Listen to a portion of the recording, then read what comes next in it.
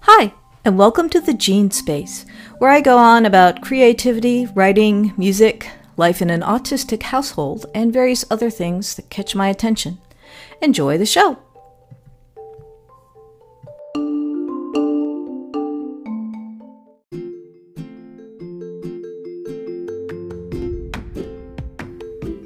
A few days ago, we found piles of sod and a rough rectangle cut into our neighbor's yard, around the approximate location of the pool they've put up for the past several summers. It was actually a couple of pools, starting with a little kiddie one that held maybe a foot of water, eventually upgraded to a circular one about 8 feet in diameter, holding about 3 feet of water.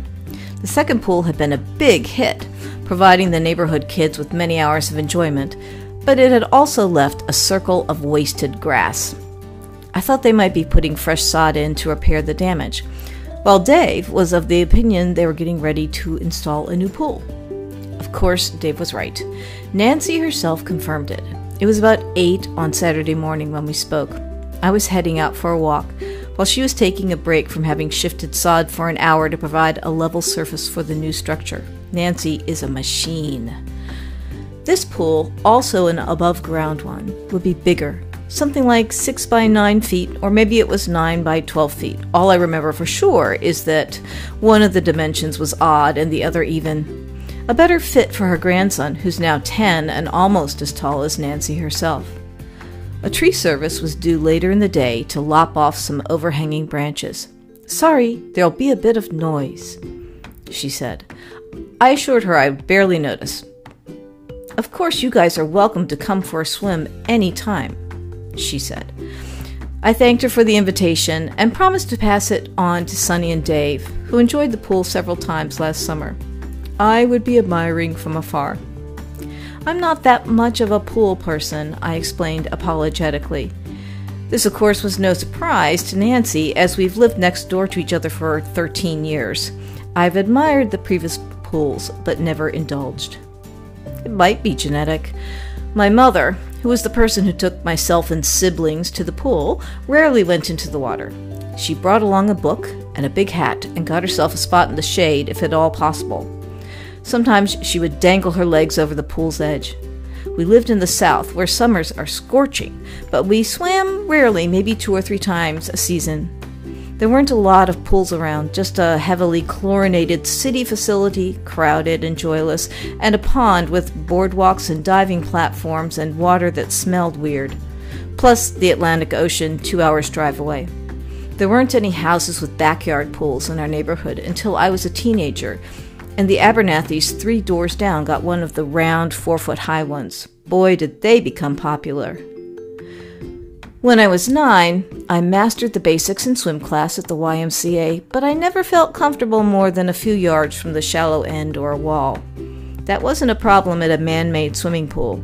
At the beach, different story. My mother would spread the towels and crack open Catch-22 or One Flew Over the Cuckoo's Nest or 4 Quartets, whatever she had in her bag. My father would take a short swim in the ocean and then play frisbee with us at the water's edge.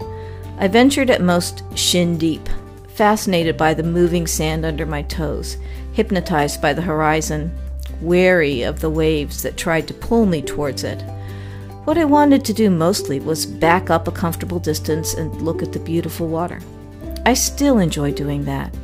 What's more satisfying, more stimulating to the imagination than the sight of water in a pretty container, whether it be a vase, a pool, a pond, a lake, or the earth? I spend more time than I should looking at pictures of pools, imagining myself in the shallow end of one of the decadent rooftop infinity pools of Dubai or Singapore, gazing out over the city, wondering whether that extravagant home pool with slides, waterfalls, and a dining table built into the shallow end is on Airbnb. And the colors in and on the water, the dreamy reflections of hills and trees, the million shades of blue. I heard on NPR once about water and sky making each other blue, which turns out to have been wrong or some kind of misunderstanding on my part. NASA says water looks blue mostly because of the way it absorbs certain color frequencies, and the sky is blue because of the way blue light waves, which are the shortest, scatter in Earth's atmosphere. With the second June heat wave upon us, we're heading for the hottest June yet recorded in my area. I'll be cheering on every bit of progress Nancy makes to put a bit of blue water next door. I might even take her up on the invitation and dangle my legs over this edge sometime.